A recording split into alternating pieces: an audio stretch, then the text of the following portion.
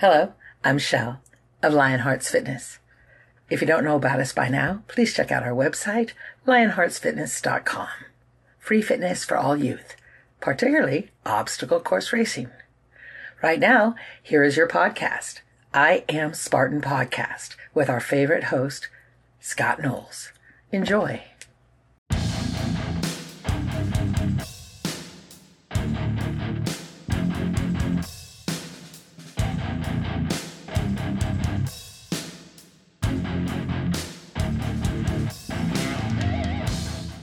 I am Scott the Fane Knowles, and you're listening to another episode of I'm a Spartan OCR Podcast. Have you checked out the show's sponsor yet? Do me a huge favor and go and check out monkeygrip.com. They make these cool rope attachments that go around your pull-up bar, and they also go around dumbbells too. So you can max out your pull-ups and then slip them off of the pull-up bar and put them on the dumbbells and do farmer's carries to max out your grip even further. They also make a monkey fist type attachment that goes around the pull-up bar and the dumbbells the same way. They also have some liquid chalk, and who doesn't need a little extra liquid chalk in their life? But go and check them out at monkeygrip.com and follow them on Monkey Grip on Instagram too. Thanks. Got a cool interview here. I didn't make it to World's Toughest Mudder, but I knew I was going to interview someone who did. And when I saw that Stephanie Bland this was her first year there, and she had an amazing race. She had over 100 miles tracked with penalties, and she finished officially with 85 miles and placed third place for the women. And I knew she would have an amazing story to tell, and she did. And I hope you enjoy this as much as I did. Here's the interview with Stephanie Bland. Stephanie Bland, how are you doing today? I'm great. How are you? I'm doing well. It's Monday and I'm off work, so the hardest part of the week is done, hopefully. Got that right. So I want to talk to you about, your past weekend at World's Toughest Mudder. Looked like everybody was having an awesome time. But before we get into that, I already know a little bit about you. I know that you're a really good ultra runner. But did you tell us your background in that? Like, how did you become this ultra runner? Is it something, have you ran your whole life or? So I started running when I was in my 20s. I got on a travel co-ed team where we did 100-mile relays down south. And I just loved it. It was so fun. And that was back in my baby years when I got to travel all over and do fun things. But I just learned to love running. And then I got into doing marathons, and I had, my big bucket list of going to Boston Marathon. I actually qualified while I was pregnant, and I had no idea. And it happened to be 2012. And the year that we went was 2013. And that was the year the bombs went off. Right. So, the whole reason behind why I became an ultra runner was I was in between the bombs when they went off, and I actually ran past somebody whose leg was blown off, and I experienced this crazy time in Boston. I mean, it's just one that you don't want to remember, but I do kind of want to remember because it makes me the runner that I am now. So when I left Boston, I actually stopped running completely. I had a fear of running. I lived in fear for a long time until I got over it. And then as soon as I, ended up forgiving what happened, I learned to run again, and I learned my love for it. But it was deeper, and it was this bigger passion that I wanted to run for people who can't run anymore from what I saw. So then I was like, I want to do something bigger, and I want to do it for people that aren't here any longer. So I decided to just sign up for ultras, and then I just found this love for it. And now every time I run, it's not for me. It's not because I want to do it. It's for somebody else who can't run anymore. So that's what got me into it. So when that blast happened, how close were you, and what did you think was going on? So the first bomb was right at the finish line. So I made the turn. I was at 26.1 when the first bomb went off. So wow. I even crossed the finish line. And then the second bomb was behind me. So I was literally right in between the bombs. So it was, and then my son, so he was only 3.5 months old. He was only 100 feet away from the second bomb. When we got home, we had to have his ears tested. It was oh my God. Yeah, it was so crazy. But now both my kids are runners. I coach their team. We take something negative that happened and we try to turn it into a positive. Hmm. How long did it take you to kind of get over it? I'm sure you probably had like a little PSD from that. Oh yeah. I still have it. I have every time I go to the start line, I always like get nervous and I try to find my escape route of like where I can go. And then the finish, I get really nervous.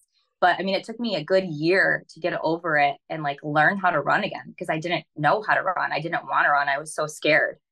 So it took a lot. But then I just wanted to do more. I just felt something deeper and stronger for a love for running. Is that why you started leaning more towards the ultra scene because there's not as bigger crowds at the start and finish? Well, that was one. Right. But I also like I wanted to test my body of how far I could really, really go. And once you figure out why you're running and who you're running for, it just almost becomes like your body's numb and it just something takes over. And that's how I feel when I run. And where are you from? Michigan. Michigan? Oh, okay. And what do you do for a living?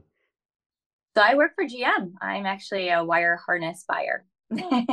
Super fun.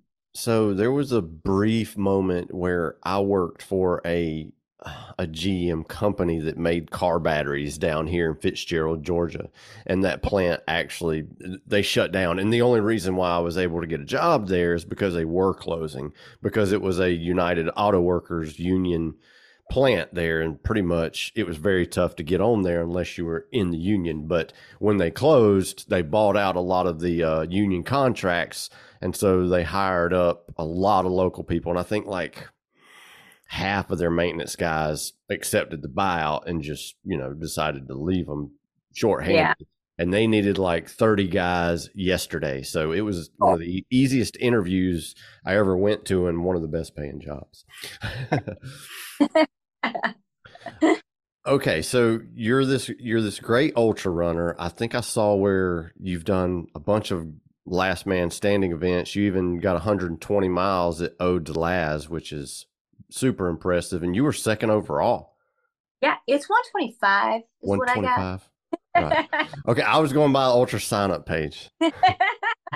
So Yeah, I mean, I have a love and hate for backyard ultras. I like them for training runs because you can stop whenever you want to stop and you can keep going if you want to keep going. So they're fun. right. But yeah, they're a good time. So I saw you were second. What was the factor that made you decide, okay, enough is enough? So I had like so much more in the tank, but like my goal was to do 125. Like that was my goal because I was training for Worlds. So I didn't want to like I just wanted to hit like a really long run. But then once I got to like 112, everybody kept like falling and just stopping and not showing up at the start line again. And I'm like, what's going on? So when I down to like the top three, like I kept telling my husband, I'm like, I'm only going to hit 125. So in my head, like I already had placed that little seed. So I think that's kind of what happened. I mean, all my family was there. And that's the other thing that's kind of hard is like, I have two kids. And so when they come crew me and they're out there for a really long time, sometimes I feel bad that I'm being selfish because I'm out there for so long. And it's like, I should really be home with them as well. So that's a little bit that plays into it. And once you're mentally checked out, it's really hard to keep going. So in my mental head, like 125, that was it. So now looking back, I'm like, damn it, like I should have kept going. But that's how a race goes at the end where you're like, oh crap. Right. Well, it's still super impressive. And just to say that you quit on your own terms, I mean, it says how great of a runner that you are. So how did you find out about World's Toughest Mudder, and what, gave you the extra push to go after it this year? So my buddy Jeff Lipper has been to Worlds. I think this was his fifth time. And so we do ultras together. And he kept pushing and being like, dude, you got to try these. You got to try these Tough Mudders. And I'm like, I mean, I guess I can try them. We'll see. Like, I guess I could add something else to my bucket list. So we went into the season as like, we're going to do Philly, Pittsburgh, and Worlds. And we did it all three together. And I really liked them. Like, I thought they were super fun. I'm like, I get to play in the mud all day and run and climb on things. Like, that's awesome. So going into Worlds, like, I don't have much of a background when it comes to like grip strength and obstacle training. I had my husband build me an 8-foot wall in my backyard. So we look like crazy neighbors because we live in a downtown. Right. So I'm a neighbor that has a big wall in my backyard, but that's how I trained. So I learned to like jump over the wall and use that for grip strength. And then every time I was doing monkey bars with my kids and stuff like that, but I didn't have like any other background training. So I just kind of went into it as like, let's just have fun. Like whatever happens, happens. But Worlds, I had a blast. Like I thought it was so much fun. I loved every second of it. And it wasn't just like the race in general. The Mm. people were amazing. They're like your family. Like I literally Yep. met people in Philly, and then I met people in Pittsburgh, and then I saw all of them at Worlds, and it was like a family reunion. Like I loved it. So I feel like I had so much energy and I felt energy around me that I was like, we're going to do this. We're going to go all the way until I can't run anymore, 25 hours. And that's exactly what happened. So what was your training like say before you decided to go to Worlds, and how did you kind of change it up when you decided that you were going to do this? Yeah. So I mean, I run literally every day, but that's just because I love it and it's fun. But one of the things like my buddy Jeff said, he's like, you have to start like doing strength training, a lot of it. You got to work on your grip strength, your upper body. Like you need to work on these things. And I'm like, okay, yeah, you're probably right. So changed everything up where as far as not so much long running and just more breaking up my workouts as like running, lifting, running, or running, grip work, running. Like I just try to incorporate different type of things. Lots of hit workout. I did a lot of like uh weight training while running. So with like my heavy vest I would run with, go up hills.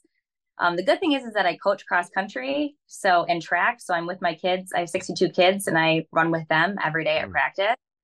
So we do workouts constantly, and that's always fun.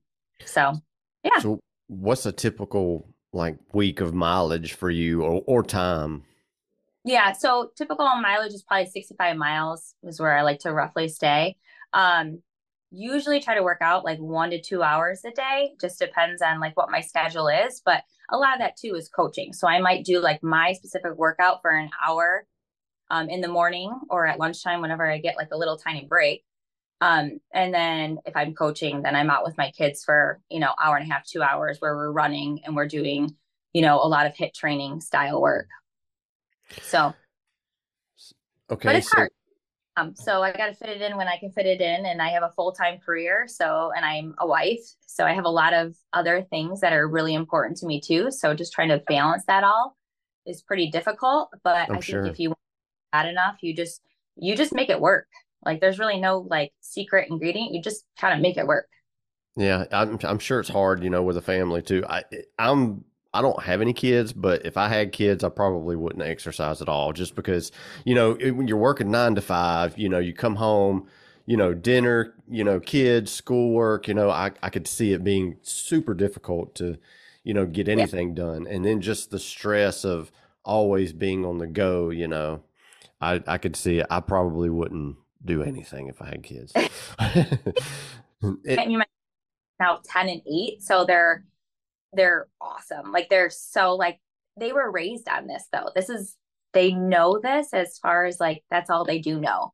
So I mean, since they've been babies, like I've always ran with them, and that's what they grew up. They grew up pitting me, so they know what it's like for me to run all night and all day. And I mean, they're kind of spoiled in the fact that they'll go to school and someone will be like, "My mom ran a marathon," and my kids are like, "My mom runs 100 miles like it's nothing," and I'm like, "You can't say that. Everybody does amazing. You have to congratulate them."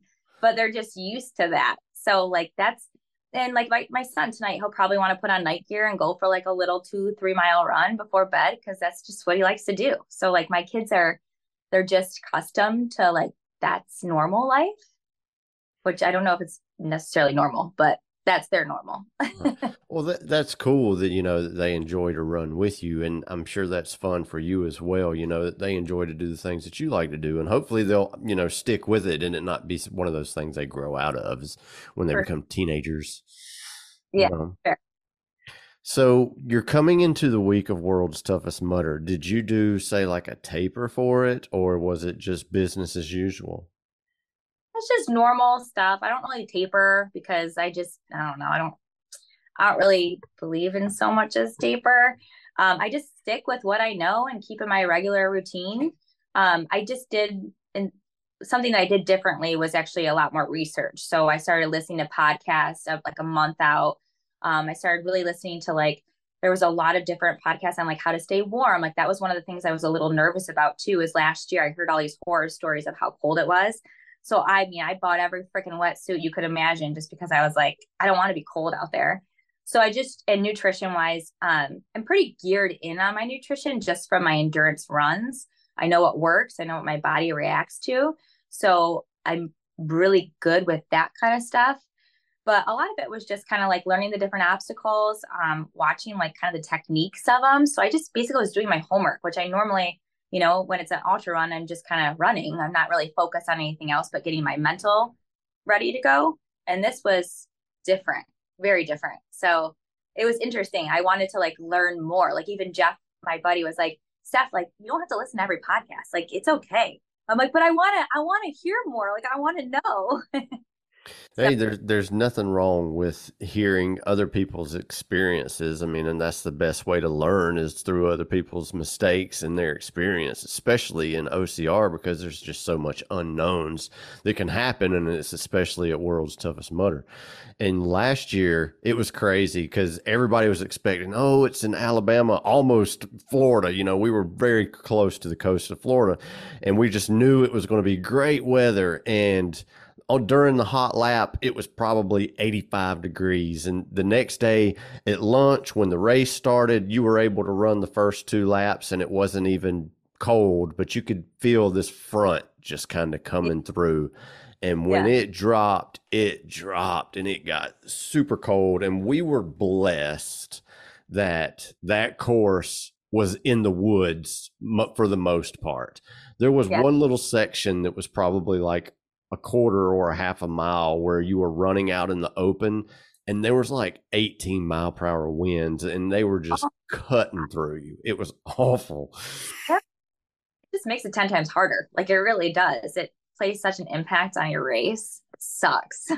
As long as you could move like in like the slowest jog, you could stay warm though. The wetsuit would keep you warm if you had the right gear, of course, and you had a windbreaker on. Yeah. So, I mean, it was totally doable, but I pulled my hamstring on, I think they called it barrel chested at World's Toughest Mudder, but it was called something else. They always change the names of them. And I pulled my hamstring on that. And so I didn't, but it was kind of weird the way it felt. So I didn't want to, injure myself more. So I kind of walked the rest of that lap. And just from doing that, I was freezing when I got back to the finish line. So I took a 5-hour break and then went out in the morning when the sun come out and got my extra 2 laps and got 50. So, did you do the hot lap? I did. Actually, I didn't get to finish all the way because we had the meeting at, what was it, 5 or something, or 4, and we went out late on the hot lap. So I took my kids out on the hot lap so they could see whatever obstacles were up. So we walked it, and then actually my son and my husband finished it. I cut off at like, I don't know, I think I was at mile 3, and I cut off to make the meeting, and they went and finished it so they could. I think my son just secretly wanted to try the obstacles is why they did it. But I was like, go scope it out and like check it out for me. So yeah, we did it. It was fun. So what did you think after doing the hot lap? I like love the course. So you were like up on this mountain and it overlooked everything. And being from Michigan, like they say mountain and it's like a little baby hill. Like we don't have that stuff. Like our ski hill is like a little baby hill. Like it's just not, we don't have that. So it took you to the top. And right when I hit that, I was like, this is going to be beautiful for the sunset, like in the sun and coming up in the morning too. It's going to be so pretty. Like I loved the course. I thought it was awesome. It was dry. You could definitely tell it was super dry. Even like just running, you could feel it in your chest. It was dry, but it was beautiful. And I loved it. I love the heat. So I thought it was awesome. It made me more pumped for Saturday. So I was glad I did it. And speaking of Saturday, like you wake up Saturday morning, like what you knew your race was at 12 and that was probably super, different from any race you've ever done. So what were you doing since the time you woke up until the start of the race? Freaking out. No. Yeah, I mean, I really was. I was actually very, very nervous because I didn't know what to expect. Like 100 milers, I know what to kind of expect. But this, I was like, I don't know how this is going to go. It's either going to go good, it's either going to go bad, but I'm just going to have fun with it, is what I really wanted to do. So I pretty much the night before, like I made all I drink like amino, energy, and tailwind. So I had already pre-made all my bottles and I had my salt tablets and every little mile marker. Like I'm a little OCD when it comes to that stuff. So everything was already planned all out. So really it was just showing up and like making sure I was mentally there, because that's a big thing, is like getting your mind right too, not just your body. So just mentally getting ready. And my kids were there and they were so pumped because they had the pit crew bibs and they were so excited. So I I mean, no, bet. I was pumped up. I was just really nervous. I can imagine. Okay, so you're going into the race. It's your first time at World's Tough Mudder. You have done a toughest and you've done an infinity, and that's it, right? That's it. So That's all this I was wrote. this was your third Tough Mudder, and it was the 24-hour World's Toughest Mudder. How are you planning? Like, what was your pace strategy going in? To not walk. That was like my thing, is just don't walk whatever you do. Try to be quick on the obstacles as possible, but just don't walk. So that's what I was trying to do. But there was actually quite a few like good hills out there. So eventually I was walking up those hills, but I felt like I was still moving in a good pace. And that was really my strategy, is just like don't, and the whole thing too is that in the pit. So I tell my kids before, I love you, but I am not going to chit chat with you when I hit the pit crew, because I just can't, like, I can't waste any time. So they have Thanks, that. Mom. Yeah, I know exactly. They're like, oh, I got it, whatever, roll their, but they do, they get it. I'm like, I'll love on you the next day. Right. So that was my other thing too, is be quick in the pit. Don't like sit there and chit chat. And I did what I needed to do. I mean, I felt like I was pretty quick. So that was pretty much my strategy, is try not to walk and be quick in the pit. Did you have like a hard and a soft goal for the race, or was it just keep moving, be out there for the whole 25 and a half hours? So I wanted to hit 100 miles. That was like my big mental goal, kind of, because I knew with my running, like what I can hit 100 in. So I'm like, okay, I think that I might be capable of doing that. So why not just go big and try to go for that? Um, with the penalties, I was definitely at 108 miles due on my watch when I Wow. finished. Well, you So got your goal. You hit your goal. You got 100 miles at World's Toughest Mudder. exactly. So it makes me, refocus a little bit more for next year. And it's not that I'm not going to set my goal high next year, but I'm just going to kind of have a little more know what to do in preparation before. Right. So in Atmore, and they said this year they were going to make the penalties tougher because there was because we had the Dingleberry obstacle at Atmore, and the penalty was way easier than Yeah. doing the obstacle, because the obstacle was tough on your hands and it was just a tough grip obstacle, period. There was some penalty loops out there, but none of them were. I don't think there was a single one that was over a quarter of a mile, and probably Yeah. not even a quarter of a mile. So but there were goofy stuff, like you had to strap the 2x4s to your feet. Probably the longest penalty they had one that was a sandbag carry. And Mhm. then they had one where you had to do like 8 holes of croquet, and then you had to do the stick hit shot at the end, and that was Mutterhorn, Yeah. because they had that big slide on Mutterhorn. So that was probably the most time consuming obstacle they had there. And I played croquet one time because I did not want to get wet again. So I was trying to stay as dry as possible. Yeah. So you said you were trying to come in and out of the pit as quick as possible, but did you have like a strategy, like you were going to stop in the pit every time or every other time? Were you using the quick pit mostly? What was your Yeah. pit strategy? I actually never went back to my pit. We only did the quick pit. So my husband or my brother was always there, and we just had everything I needed. And I was going to go every single loop because like with me, I know how my body is. Like I need salt tablets every 5 miles. Like that's just how I work. I need to have that. And aminos and tailwind. And I would just grab as much as I could and get it down as fast as I could and then just walk until I hit like the start and then I would go. So it was pretty just quick, but I did know I wanted to stop every time because I knew like I think it's mental too. A lot of it is like, okay, let's work really hard so we can get to the stop so I can get my tailwind or whatever I need. I'm gonna love that. It's gonna taste really good and it's gonna help me. And then I'm gonna go back out. So I definitely wanted to stop every single time. So when you say you were getting tailwind and aminos every time, were you picking up more to take with you, or were you ingesting it right there at the quick pit and then doing another lap and coming back and doing that every time? So I make these like 8 ounce bottles. They're, I don't know, little like water bottles. And I fill them up with one for tailwind, one for amino. And I'll usually just chug the tailwind down or amino, one of the two, and then take the other one with me. So, and then I'm usually done with it within like a couple seconds because I'm thirsty. And then I swap out, I have like a little water bottle I keep in my pocket. It's like a soft one. Mm-hmm. And I just out with my husband. He has it ready for me to go, grab it. And then I just keep going on my loop.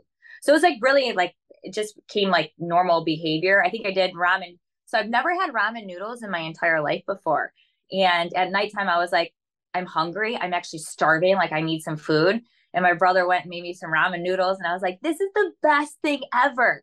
And now I'm like, I never want to see ramen noodles ever again in my life. I despise ramen noodles. I don't like them at all. But Yeah. my girlfriend's kid, he's 8, and like you'll ask him what he wants for dinner, and that's what he'll choose. Like he'll choose that over chicken nuggets, which is amazing to me. You know, I'm like, really? You want ramen noodles? I remember when you used to buy these things for like 10 cents. It's like garbage food. Yeah. You know?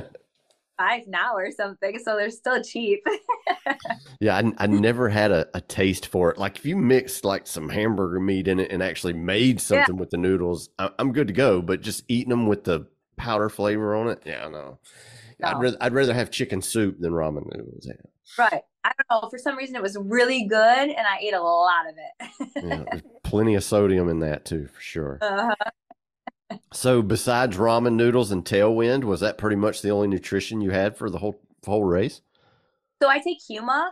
It's like these little gels and all natural. It's really easy on my stomach. It helps with my stomach. So I always grabbed one and I took one out on the course, and I usually had that at like 2.5 miles. So that's pretty much it though. Yeah, those are a lot like spring energy gels, right? Just Yeah. a little bit more affordable. Yeah. They're super light though. Like you can take it. I can really squeeze it and take it in one gulp. And I feel awesome after. They're so good. What's your favorite flavor of that? The apple cinnamon. Yeah, I think that one's mine too. I like apple cinnamon. Like when it comes to stuff that's more of like a sauce consistency, I like that apple where it's kind of like applesauce. I love that. Yeah. Oh, me too. It's so good. Okay, so what was your gear strategy for the event? Did you actually ever get into your wetsuits, or were you running warm enough the entire time you never had to?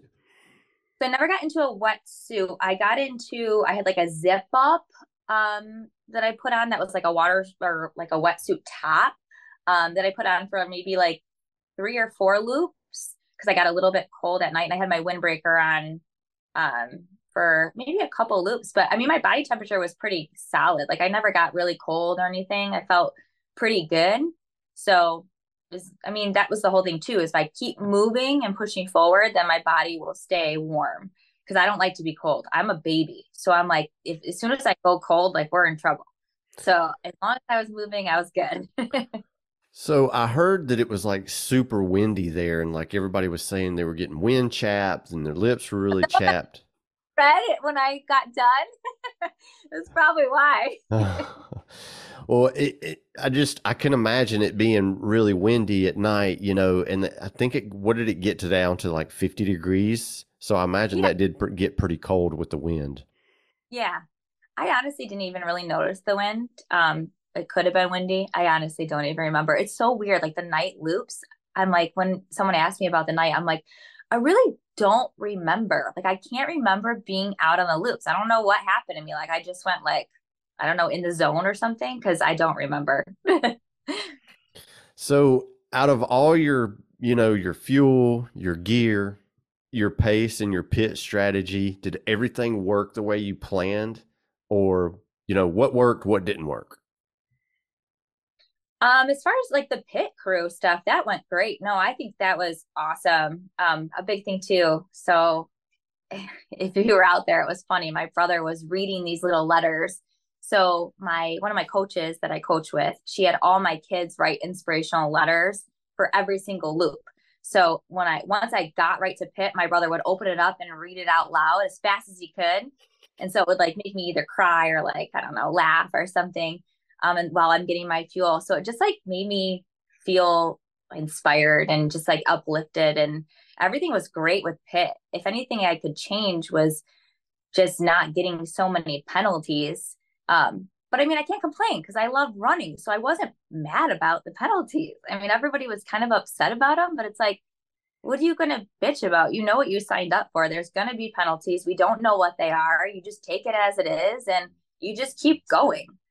So, See, now that right there that's the mindset to have. That's the attitude to have. You signed up for world's toughest mutter, not world's mediocre mutter. You know what I mean? that, I mean, exactly. that's what makes this event so unique.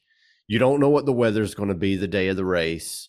You don't know Mm-mm. what the penalties are going to be. You don't know how taxing the obstacles are going to be. That's what makes it tough. That's what makes it unique. Yeah. It's a 24-hour race and it's going to suck. There's going to be a Right. part of the race where it sucks, and that's what you signed up for. It's yeah, I Yeah. mean Like, it. I knew going to like, you have to embrace the suck. There's not gonna if you're comfortable at any time, then you're not doing it right. You should be extremely uncomfortable, but that's how you have to get through it. Just embrace it. Take it as like, hey, one step at a time. You're gonna get to the finish. Either you're gonna get to the finish pissed off or you're gonna get to the finish happy. One of the two. Right. So take it as it is, and you just keep moving. Yeah. And to add to what you said your brother was reading these notes. Yeah. That is a great idea. And the reason why is because like every time you come into the pit, you have a message from somebody. That's Mhm. just something that you can think about that whole lap and look Yeah. forward to hearing something from somebody else on the next lap. And it just gives you something to have in thought that whole lap. It's such a great idea. Exactly. And it takes your mind off things for a second too. Like you Hmm. obviously hurting. So it just takes your mind off of like that sucky feeling and puts you into like this happy land. And you just take that with you on the next loop. And you know that you go hard because the next loop you're going to get another little love letter. So it's awesome. Yeah, I highly recommend everyone to do that. Yeah, that's a great idea. So you talk about how you had some problems with the obstacles. What obstacles were giving you trouble? And was it one of those things where you could get the obstacles earlier on and fatigue set in and then you couldn't do them later? Yeah, so I actually did really well with like the hanging one. I was great with. I actually didn't think it was that hard. And then Spunky Monkey, I got that. But then once it got really wet, that was the other problem. So during the nighttime, like it got wet and it was slippery. And everybody like I didn't see a lot of people actually attempt the apps or attempt to do it. They just took the penalty because you would jump up and immediately just slip off. Like it was very slippery. And then in the morning, once I was like, oh, I got this. It's dried out. The sun's up. I like jumped up for the hanging tough one and it completely just fell. And I was like, oh crap, like my arms are done. Like oh, Mm. I'm in now. Now I'm really gonna be running. So, but I mean, and that's one thing I have to definitely work on. And then when it came to the shock one with that damn pull, I got this. Like I'm fine. I got shocked so hard, it shot me back and I fell on the ground and I was like, screw this crap. Like penalty. I am not doing that. What was the So penalty for that one? running, Right. you had to put your hand on top of your knees, so like on your quads, and run. But it wasn't like a tight band, so it wasn't that bad. I actually thought that was one of the easier ones. It was only like a quarter of a run, so it wasn't bad at all. Mm. It was better than put on my ass. Like that was not fun. Yeah, I feel like, if it takes you a long time to do that obstacle, a quarter mile extra run doesn't seem like too bad of a penalty for sure. No, Especially if you're getting the piss shocked out of you, for sure. right? And the grappler one, the one where like you had to throw and then catch it in between. So that was cool. Like I actually thought that was kind of cool. And I practiced it on Friday and I like got the technique down. But then the problem is like you only had 3 shots to do it. If you mess up, it's not like you can give them your penalty ban. You're done. Like you got to go do that penalty. So I missed it. And so I did three tries and I missed it. And the last one I was like, this is going to be bad. I know it. I went for the run and it honestly, it felt like a mile. And Mm. so from then on, I was like, all right, I got to be smart. Like I'm not going to take that chance of, the 3 tries, because if I do screw up, like I'm adding on and I'm just going to add more time. Like I might not do as well. So I would use a band on that one for sure every single time. And I mean, whether it was smart or not, I don't know. I just was not going to take that shot, like that chance of only getting 3 tries and then doing that mile. That no way. Mm-mm. Well, not only that, taking the time to wind that rope back up and throw the Yeah. ball 3 times, that takes time. And I can only Yeah. imagine that you probably got there several times and there was people in front of you had to wait on Oh, as well. oh yeah. Every time there was a line too. And even though they were really kind and they would like let, elite people go. I mean, everyone's so great. It's still, I always feel bad doing that, especially when they just wound up their 4 times and they're about to go, or they've been waiting a while too. So for me, it was just like one of those ones I just give them my band right away and just keep moving on. I think that was smart. I probably would have done the same thing, especially if it had the longest penalty loop as well. It was never ending penalty loop. So that's why I was like, nope, we're not just not even going to do that. So, what was your favorite obstacle out there? Oh gosh, my favorite one. I liked like the kiss of mud ones where you go underneath the barbed wire and you gotta crawl and the mud's all over you and you're just like it sucks. Like your forearms, are all bruised up, but man, I feel like a badass when I do that. Like I'm like army crawling through it. I like it. It's one of my favorite ones. I like getting muddy anyways. It's like the one time where I'm a mom and I can get completely dirty and it's acceptable. So I like it. That's one of my favorites. I have to go with that probably. This sport And is definitely for you. yeah, I know. I know. I think I found the love of what I'm supposed to be doing. I bet you've been telling yourself, I wish I'd have found this years ago, right? Yeah, yeah. But then again, it's like everything happens for a reason and everything is supposed to happen when it's supposed to happen. So maybe this was just, the next chapter of my life. And now we do these. And like my kids really like coming to them and they can't wait till they can do it. Hmm. So it's cool that I'm like giving them that opportunity to see and something for them to look forward to. And like my husband, with him crewing me, I mean, he's crewed me, I don't even know how many times. And it's not fun. Like, it's not like the funnest thing ever to spend all weekend like waiting for me. And especially the ones where like I have a start and a stop and you're following me with a car. He's done that several times. It's a long weekend. At least with this, like he loves it. He loves like seeing other people and like everyone's just like high fiving and it's a good community of people. So I think secretly like this is like his favorite thing. He's like, so we're coming back next year, right? So what other ones you want to do next year? I'm like, we'll get the agenda down. Like, don't worry. Yeah, because the pit area and the finish line, I mean, it's like a party, there's always music playing. Like I can drink beer and make sure you're alive. It's all good. Right? And everybody out here is cool and it's like a big community and a family, even though they are strangers, they're all there for the same purpose. It's like you could trust your kids being in this crowd where it's like if you were at like a big marathon, you probably wouldn't trust your kids walking around as much. Yeah. That's the other thing too, is like I feel safe. And especially with like my anxiety and stuff, like I just feel safe, which is a really good feeling when it comes to racing that I don't have all the time. So that's also another good thing. Like the people that I met at Philly, I mean, instantly, like we were messaging on Facebook, they're like my next best friend. And so when we got to Pittsburgh, it was like I got to meet even more.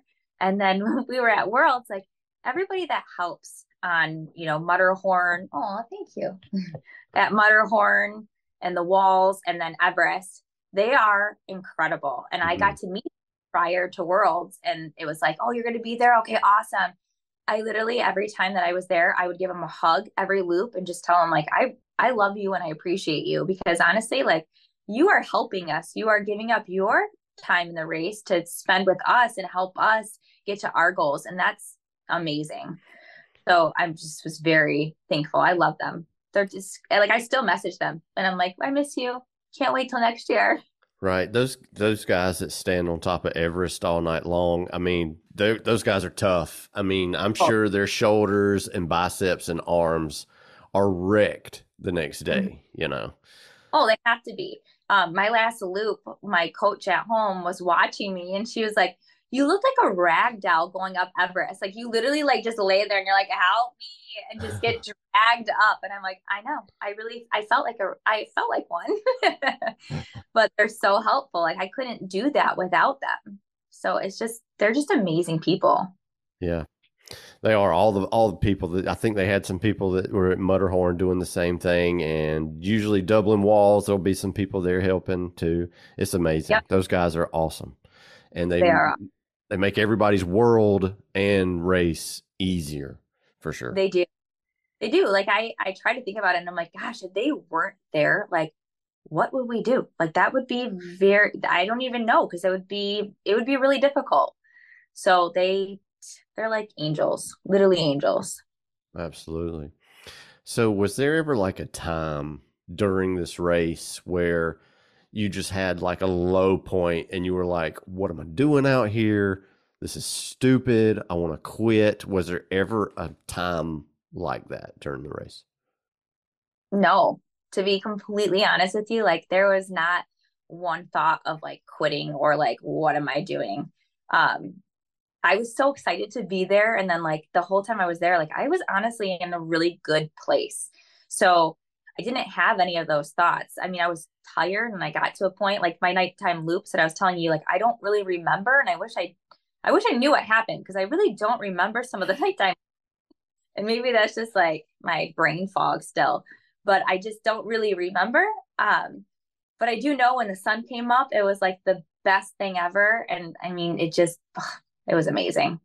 I don't know, the whole thing. It's like you get so excited all year. Like, I was really looking forward to it. I was pumped up. My mom came, like my brother, my kids, everybody was there.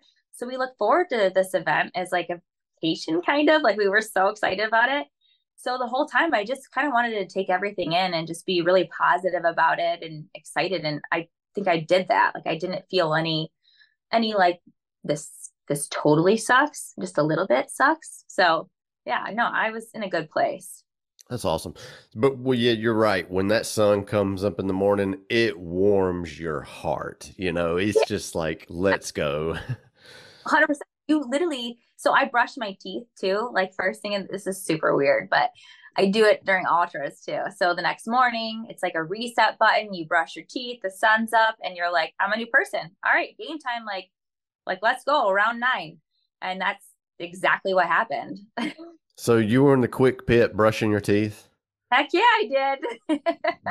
I wonder if did anybody else brush their teeth at World Toughest Mudder? I wonder if how many people were looking at you and being like, "This girl's like in the top 3, and she's over here brushing her teeth."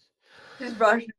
And the only thing she's had to eat is ramen noodles, pretty much. So, It just makes you feel like a new person, like you feel alive. I don't know. Everyone's got to try it. Brush your teeth, you'll feel good. well, who knows how much muddy water you swallowed, right? So you might have had like muddy water breath too. You Oh know. yeah, that. So, were you keeping up with like your placement during the race, or it was all just, I'm going out here to be out here and move in 25 and a half hours? So I started asking, like early night, like where I was, because everyone always told me, like, the race doesn't even start till nighttime. Like, don't even worry about what you're doing during the day, because it does not matter. It doesn't really start until nighttime. So once nighttime hit, like, I kind of wanted to know where I positioned. So I would ask my crew, like, where I'm at, like, how am I doing? How far away am I from people? And they would just say, don't worry about it. Like, you're doing good. You're doing good. And I got to a point in the early morning. I was like, where am I at though? Like, I need to know so I can gauge how I run. Like, I really will. I'm a very mindset person where I can like switch it on and switch it off. If I know that I'm falling behind, you bet your ass I'm gonna put it in another gear. So I knew that I was like around, third, and I wanted, at that point I was like, all right, we're going for podium now. Like, I didn't think I was going to be podium at all. I'm like, I'm going into this as an underdog for sure. Like, I'm just going to try to do my best, and whatever happens happens. But once I was like at third, I'm like, I want to hold that spot. Like, I want to feel that. So I want to be on podium. So I wasn't actually going to go out for my last loop. So the fourth place girl, she could have, and that's what my husband was saying. Like, she could go out for another one, and then you're going to be in trouble. And I'm like, oh man, I really don't want to go out for another one. Like, I am getting pretty tired. And my kids were out on the course, and it was right before I was at Matterhorn. And they were like, Mom, like, you got to do another lap. Like, you have to do it. And I'm like, I just don't want to though. And so I got to pit, and they put the leader bib on me, and I was like, brand new person. Like, I don't know who I was, but I was someone different. And I literally went in and I was like, give me fuel. Like, we're going back out. We're doing another lap. Like, I am game. Let's go. And I don't know. It just changed my whole mindset, my whole body, everything. And I was like, we're doing another lap. We're going to do it. That's awesome. So when did you find out that you were in third place and you were going to try to hold this position, and you may have started pushing harder? I think it was early morning. So it had to be like 7, 8-ish in the morning. Yeah. So I knew I needed to, and my husband's a really good liar, because he'll tell me like they're a lot closer when they might not be as close, just to push me, which I'm thankful for that, because I'd rather that happen. So I think he was pretty much like telling me, like, get your ass going, even though I was in a good seated position. But I needed it. I mean, I needed to be pushing a little bit harder anyways. So it's like a Jedi mind trick. Guys do that to women all the time.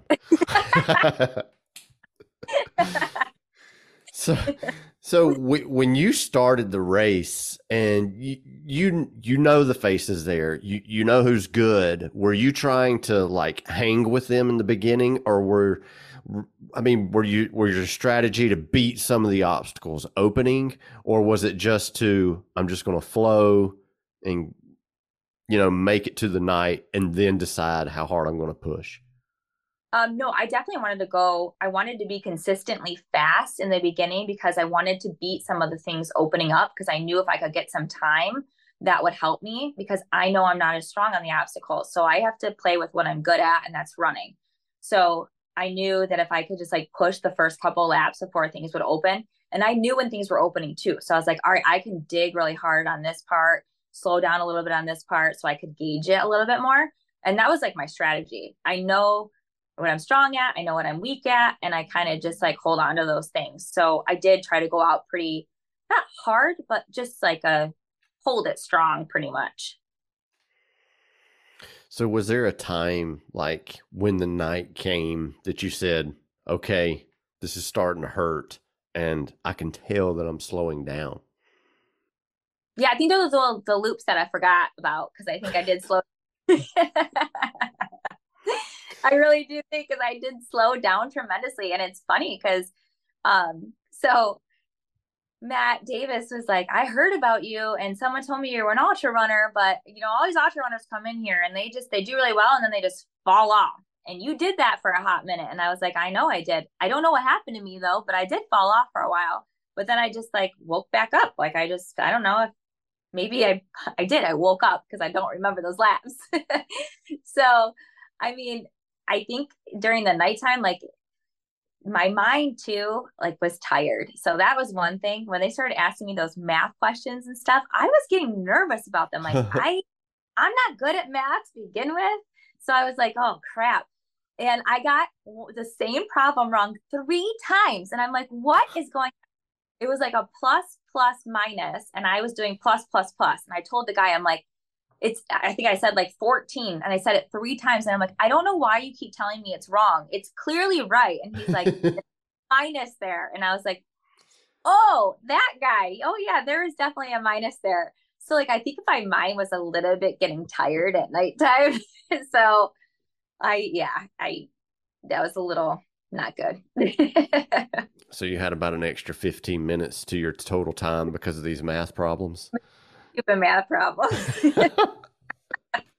Just daughter's math before I came.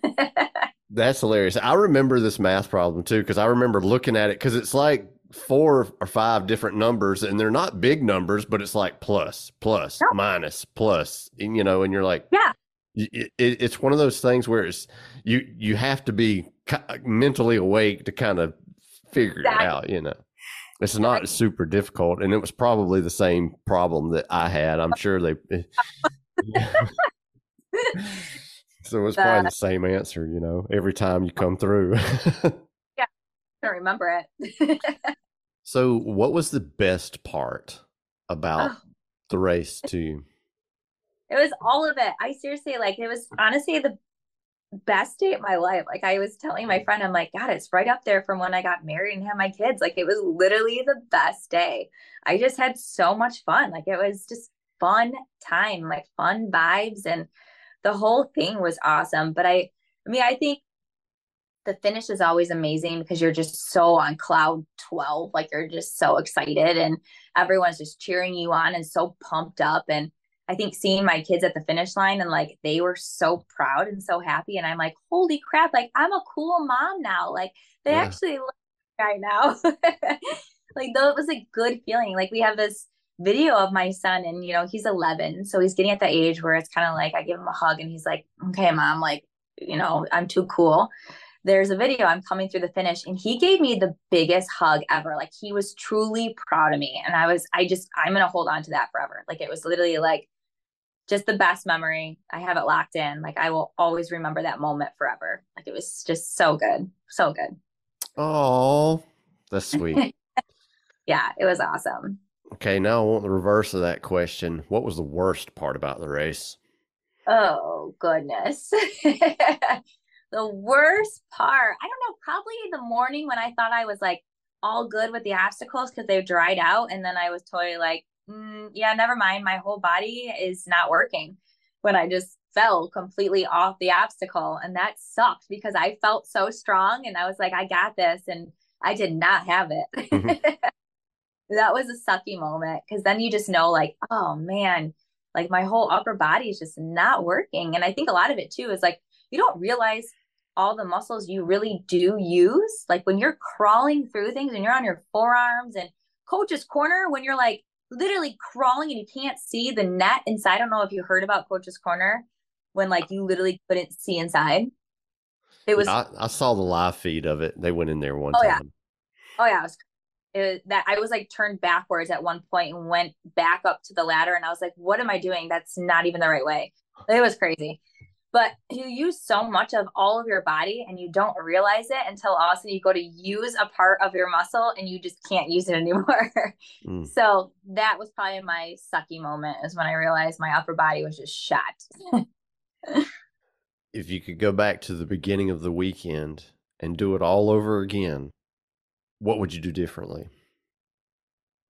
To be honest, I don't think I would do anything differently. I think what happened needed to happen and everything literally fell into place exactly where it needed to fall. And I'm so blessed that I had a really great race and a good mental place. And now I have more of like what I want to accomplish. And it gave me more of like a push that I needed. So I probably wouldn't change anything. I'm just really looking forward to the future to use like all of that energy towards even a bigger goal. What advice would you give to somebody who is doing World's Toughest Mudder for the first time? I would tell them to take every minute in, like literally take it all in, be super present because it is literally, it can be the best day and best night of your life if you want it to be. So just take it in and be as present as possible. And you are definitely coming back next year, correct? Oh, heck yeah. Like, so looking forward to it. Can't even wait. Right on. Stephanie, I'm out of questions, but everybody I bring onto the show, I ask the same 3 questions. And I may already know the answer to this first question. to this day, what has been your most favorite race and why?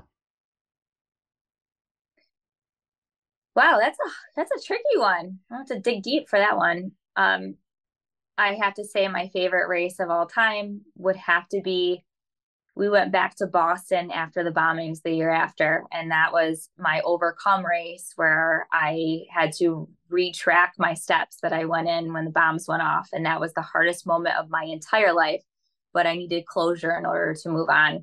So we went back and I completed the race, and I was really thankful that I did that. And it made me the runner that I am today. So probably my best one. I imagine when you come to that finish line, your heart rate data was like beating out of your chest. Oh, I actually fell to the ground before I got to the finish and was like, I don't know if I'm going to crawl. I don't know if I'm going to run. Like, I was so emotional because like the last time I was there was just, it was totally different. So, and I didn't get to finish the year before. So I was literally stopped at 26.1. So I had to like, I got to finish the race this time. But it was the best finish ever. Like I knew it would change my life, and it really did. That's awesome. So now I want the opposite of that question. To this day, what's been your least favorite race and why?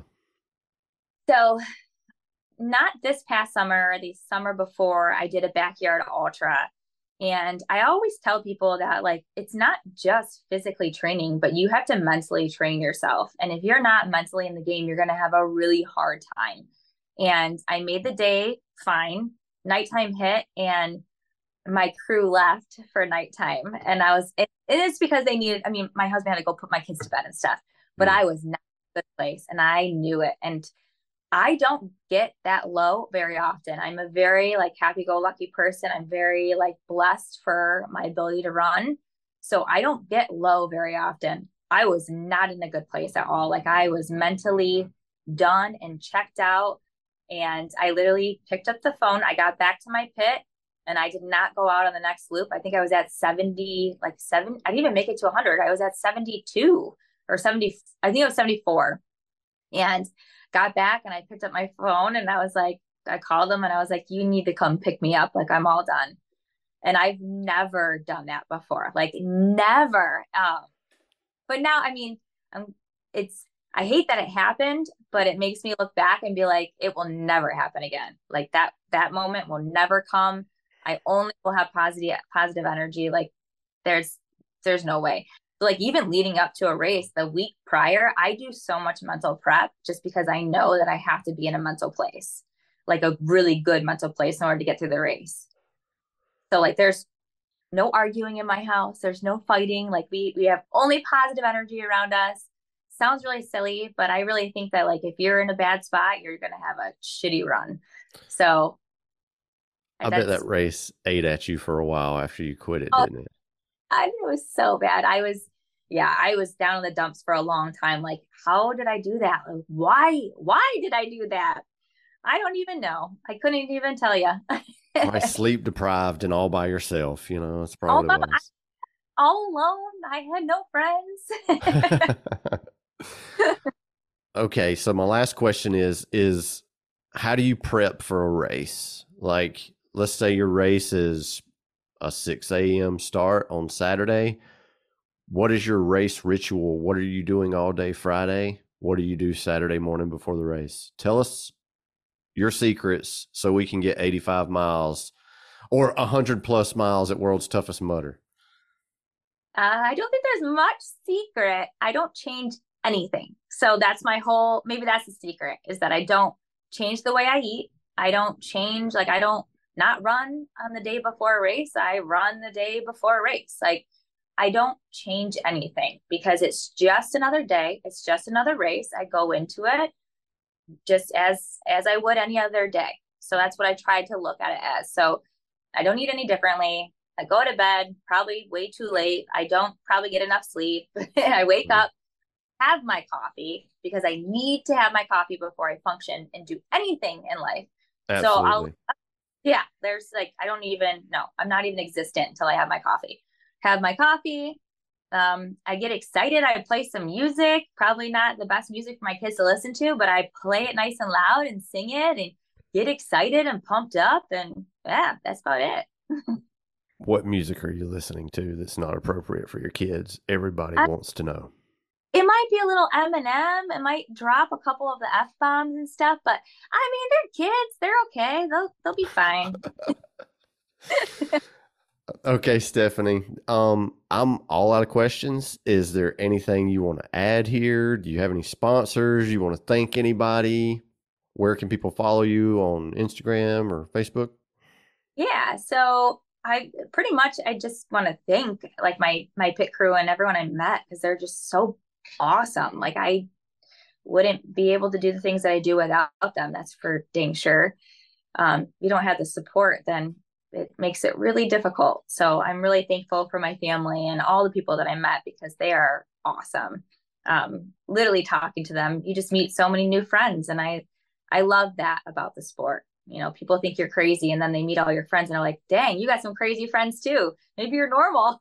So I'm on Instagram. Oh gosh, what is my username? I think it was Steph Bland, wasn't it? Well, that's my name on there. Can you look me up that way? I'm not that cool. I think so. I think you can look me up. I think. Where is it? I think my username is like Steffi something BS or something. I don't know. What is it? I don't know. I'm trying to look. It should be right here. It's Steph Bland. I was right. It's just Steph Bland. Oh, and there you go. Steph Bland. Or maybe it just comes up. That's the way it shows it by the name. It's Steffi _BS. See, you got it. That's it. But you could probably just type in your name and it would pop. Yeah, for sure. Okay, well, I appreciate you taking the time to talk to us, and good luck at World's Toughest Mudder next year. I will see you there if I don't see you before then. Awesome. Sounds good. Thank you so much. You rock. Hope you enjoyed the interview. I want to thank Stephanie again for taking time to talk to us and wish her luck on World's Toughest Mudder 2024. I will be there. Looking forward to it. Central Florida. It's only a 4-hour drive away from my house, depending on where the venue is. Maybe they'll tell us what that is soon.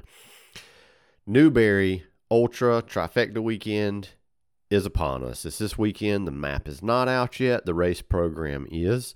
The race program clearly states you will do the Ultra Loop on both laps. Not really a whole lot of other information in that program.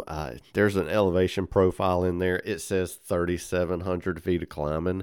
I seriously doubt that, because when we did the Super in Newberry, we got 519 feet. I did with my watch. In Fayetteville for the Super, we got 306. In Tryon, we got 1,000 feet for, and these are super distances. So that's why I say this race will be a little more hilly than Fayetteville, but less hilly than Tryon. Does that make sense? Just comparing the three venues there. This is a cool venue because the town is so welcoming to the racers. The downtown area had signs up for Spartan races with the logos, and everybody come in. There was discounts at the restaurants. And what's cool is I don't know if you listened to the interview I did with Jason Barnes, but half of this race will be on public land and half of it will be on private property. That's the way it was last year. Well, now another private owner has decided to help out to get us that extra distance for, the half marathon distance and the ultra distance. So we're going to be on two private owners' land and public trail usage land. And I just think that's really cool how the communities come together to help put this event on. I just think that's really awesome. It was a great venue. It was a great super course. So I'm hoping that the Beast and the Ultra Beast course will be a good course too. There was some up and down hills. There was like a power line road that we ran down where you went in and out of the woods some. So it was pretty cool. I enjoyed the race. It was very hot when we were there because I want to say it was in July or August last year when we were there. It was a great venue. Great venue. I remember the dunk wall being so deep. It was like probably 5 feet of water deep. Like we were diving under it. It was cool. It was fun. But anyway, the weather looks good this weekend. It looks like a low 50. The highs are going to be in 70s. That's perfect running weather. Perfect. Perfect. Guys, if you see me out there, come up to me and say what's up. If you see me on course, cheer me on. And like I said, I usually talk to everybody that I pass by. It gets my mind off the race, and it gets it's just something to take your train of thought off of the suffering, when you're talking to people on course. And I like meeting new people anyways. Of course, you already know that. But anyway, if you see me out there, come and say what's up. Follow us on Instagram and Facebook, and I hope to see you this weekend. We'll see you at the race. Peace.